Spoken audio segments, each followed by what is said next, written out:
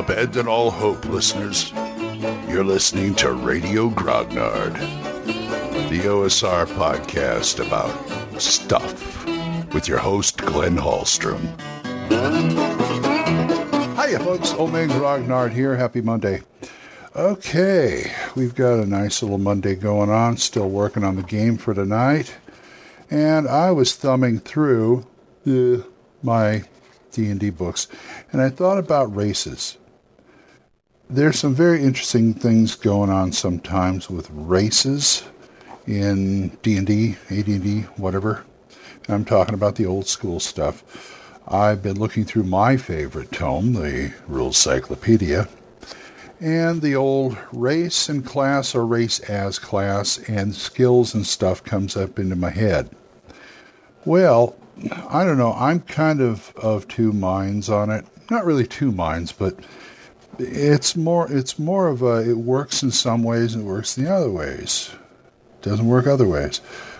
I don't want to really make a decision because certain games like First Edition AD&D or Basic Fantasy or Swords of Wizardry or other things like that do race separate from class. And you know, things like Rules Cyclopedia and BX and Holmes, they do race as class, which in a way I kind of like. There's the whole skill debate about the later editions being modular. You can play an elf whatever or a halfling whatever in your game. And then you get the appropriate skills and bonuses. What I like, see, here's the problem. It goes back to the skills again. One of the things I really like about race as class is, and to a certain extent, race and class in the early days, without things like non-weapon proficiencies and kits and feats and stuff come up, is it's a package deal. I like package deals, and the nice thing about package deals is they're expandable. Now, I'm not saying you can't do a skill system on top of this. As a matter of fact, looking through Rules Cyclopedia, there is a skills and weapon mastery subset of rules in here that you can use, but they're optional.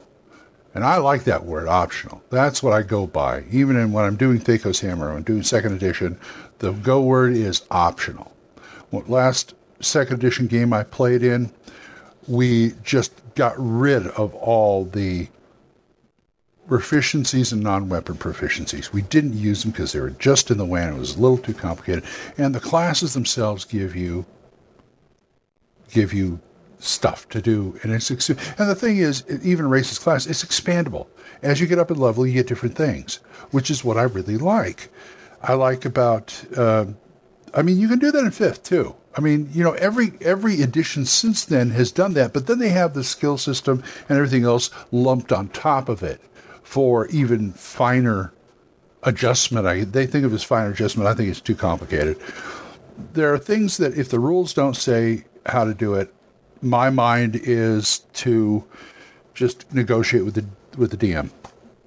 Yeah, just negotiate with the DM. Of course, you also have level caps to think of. I'm just going all over the place because I started thinking about race and non-specific races. In basic D&D, you have the races class trifecta of dwarf, elf, and halfling. I like to add gnome from the later supplements in basic. But that's neither here nor there. Or come up with, we had to come up with our own gnome for like Labyrinth Lord, or even Beckme.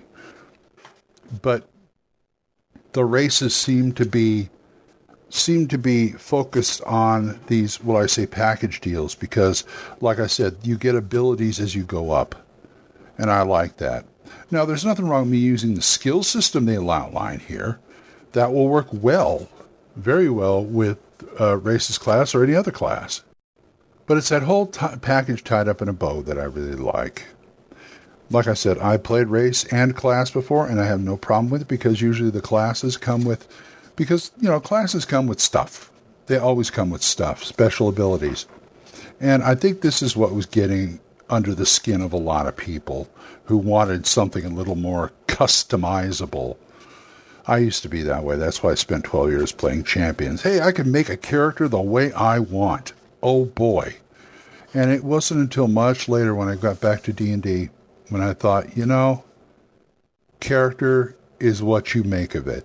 If you come up with something that the rules don't specifically deal with, you talk it over with your GM, and it's a matter of they let you or they don't let you, or they work on modifying it, or it's a role-playing thing. You could do it. It's a role-playing thing, which means that you can role-play it. That doesn't mean you're going to get any advantages or anything, but you can role-play it. And to me, as an actor, that just appeals. That's like catnip to me, as I say. I love doing stuff like that. But like I said, right now I'm kind of babbling about this because classes. I got this from the. I got this line of thinking from the retro clone Blueholme, which is a clone of the Holmes Edition D&D, expanded to like 20 levels, and in there you've got classes, but you don't have races. Oh, you have races, but it tells you that look in the monster section and find a race you want to play. And then at the beginning of the monster section, they give you like 2 pages on how to convert whatever is in here to a playable class. Now, to me, that's dynamite. It could be good, could be bad. In the past, I've seen people play anything from an ant to a kangaroo. And wondering all the time, this is my playing days, wondering all the time why the DM let this character in.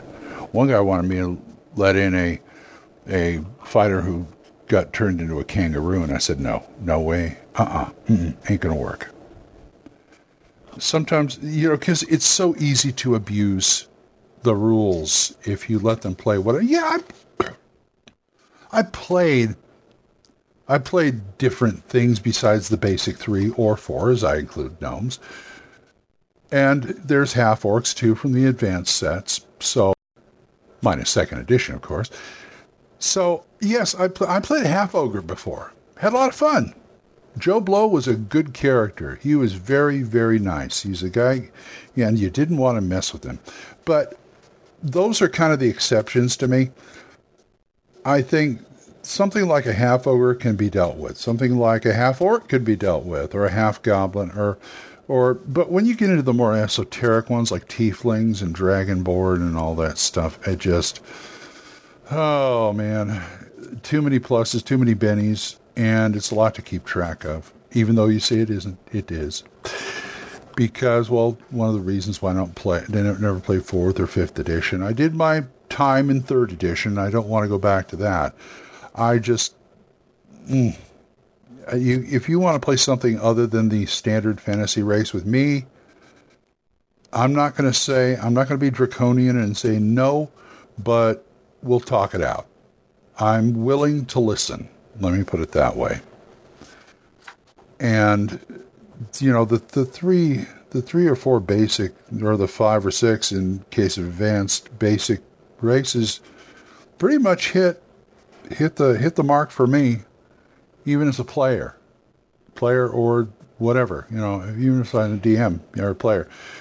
I don't see why I have to go back to anything a little more esoteric. I'm not going to let anybody play a dragon, even a small one, or even a wyvern, or something even remotely real powerful. I'm not going to let them play. So and I know there's supplements like the Creature Crucible stuff for basic that show the module the supplement Top Ballista shows you that I bought that one mainly because I wanted gnomes, and that was the closest thing, but it turned out I wrote my own. I used that as a basis and then wrote my own. But, they're putting stuff in there like dragons and I can't think of what the other ones were, but goblins and gremlins and all that kind of stuff, which I really didn't want to deal with. So that's pretty much my stance. If you don't want to play anything too outrageous, talk to me and we'll probably work it out. But other than that, I just saw a recent article on Facebook that I read the title. It says, the new supplement shows you how to play things like a gelatinous cube in 5th edition.